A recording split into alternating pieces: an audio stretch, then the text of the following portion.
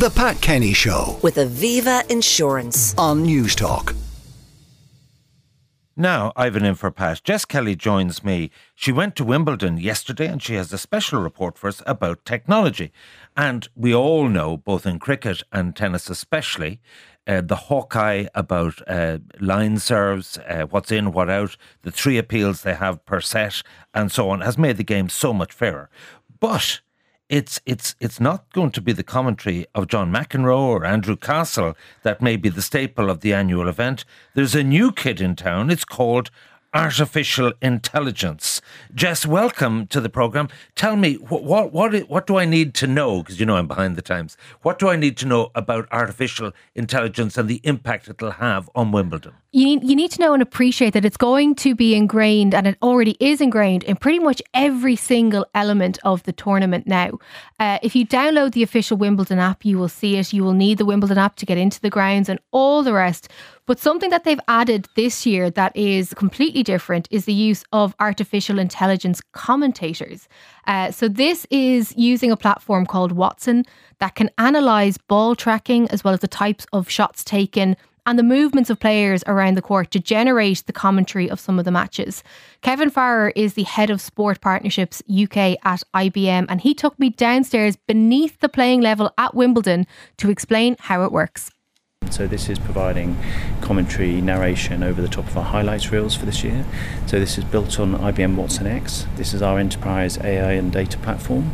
And you can actually go into the official app now and into the website, and as you go into the video highlights section, you'll start to see these match highlights reels with the commentary available on them. It's not automatically switched on. There's little headphones in the bottom right hand corner.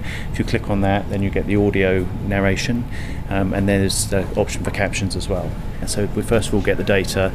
It's fed massive amounts of data that it's trained on, it's creating trusted data sources, and then it's making sure that that is clean, it's filtered for governance, for compliance, for profanity, just all of those good things. I mean, we're using trusted data sources for Wimbledon. They've got different use cases, different foundation models for different industries. So there'll be one that's trained for financial services, there'll be one that's trained for retail. We've got one for sport, and this is building on some work that was done at the Masters. So we first introduced our commentary at the Masters Golf.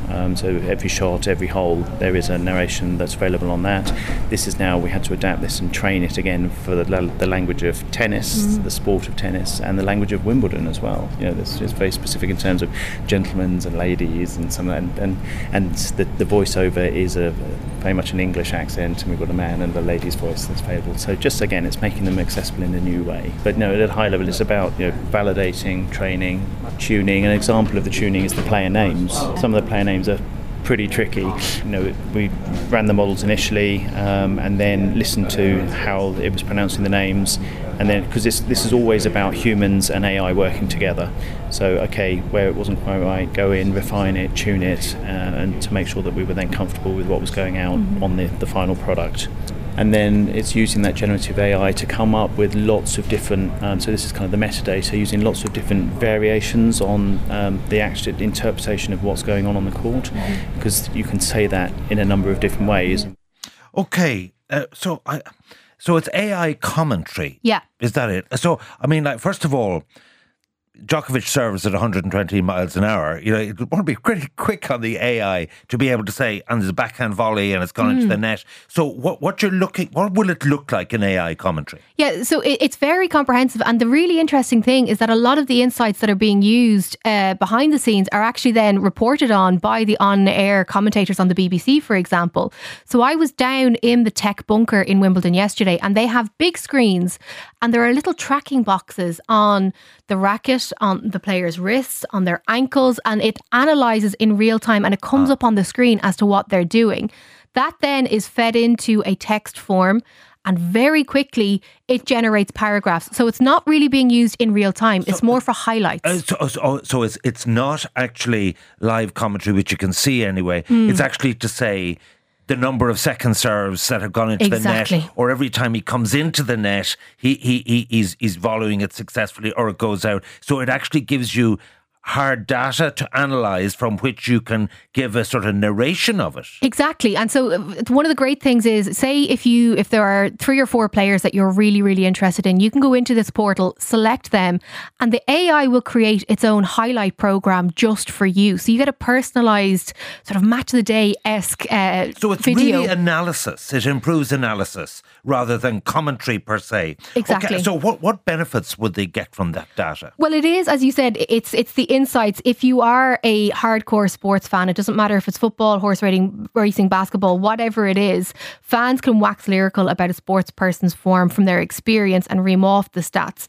But what IBM has done is taken data from all kinds of sources to bring together what's called draw analysis. And this produces a bit of a traffic light system to highlight how a player is likely to fare in the competition. And Kevin explained how exactly this works. It all starts with data. So that's all of the experiences that we're talking about is all driven by data. So we're collecting that data at the side of the court, but it's just collecting the direction of the serve, the speed of the serve. Is it a forehand, a backhand, the rally count, how the point is won, is it a forced error, unforced error, etc. So lots of data coming off the court. And so we've got a combination of different data types, and we talked about a bit of that in the other room. So we've got data about the players. They all come with their own unique data set, height, weight, their match history, etc. But then say there's other data sources we use like the Hawkeye player and ball tracking, start to combine those. And then we've got unstructured data as well. So there's a massive information about the players out there in media, in magazine articles, on social. That's all a factor as well in terms of some of the insights that we can produce. So that all gets fed into this stack.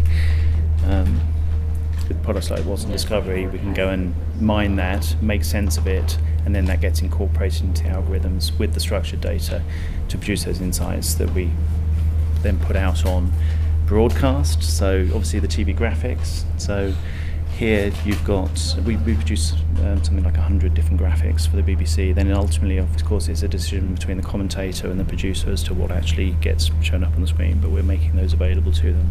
Because of the broadcast, the live matches that go out, it needs to be fast, it needs to be accurate. That's why we're still using people at the moment. They're good tennis players, they're interpreting the game, and we have multiple levels of resiliency and backup. There's a team of 3 on the show courts that are doing that, one calling the shots, one capturing it, one doing the rally count, and so they very much work as a team and connected here with the team. So if anything was to go wrong on those show courts, this team can then carry on collecting those stats from the video feed.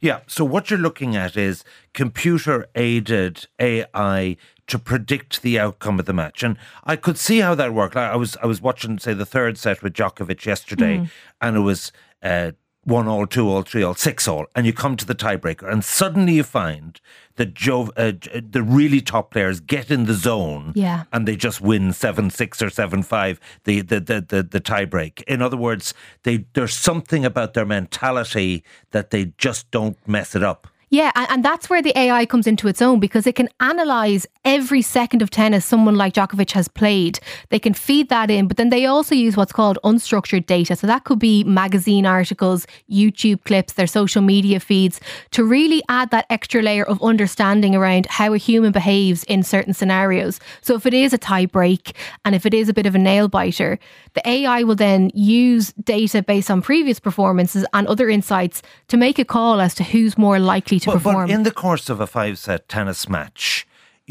suddenly you find a physio is called on and you find that they've got a hamstring problem or whatever, and the better player might lose.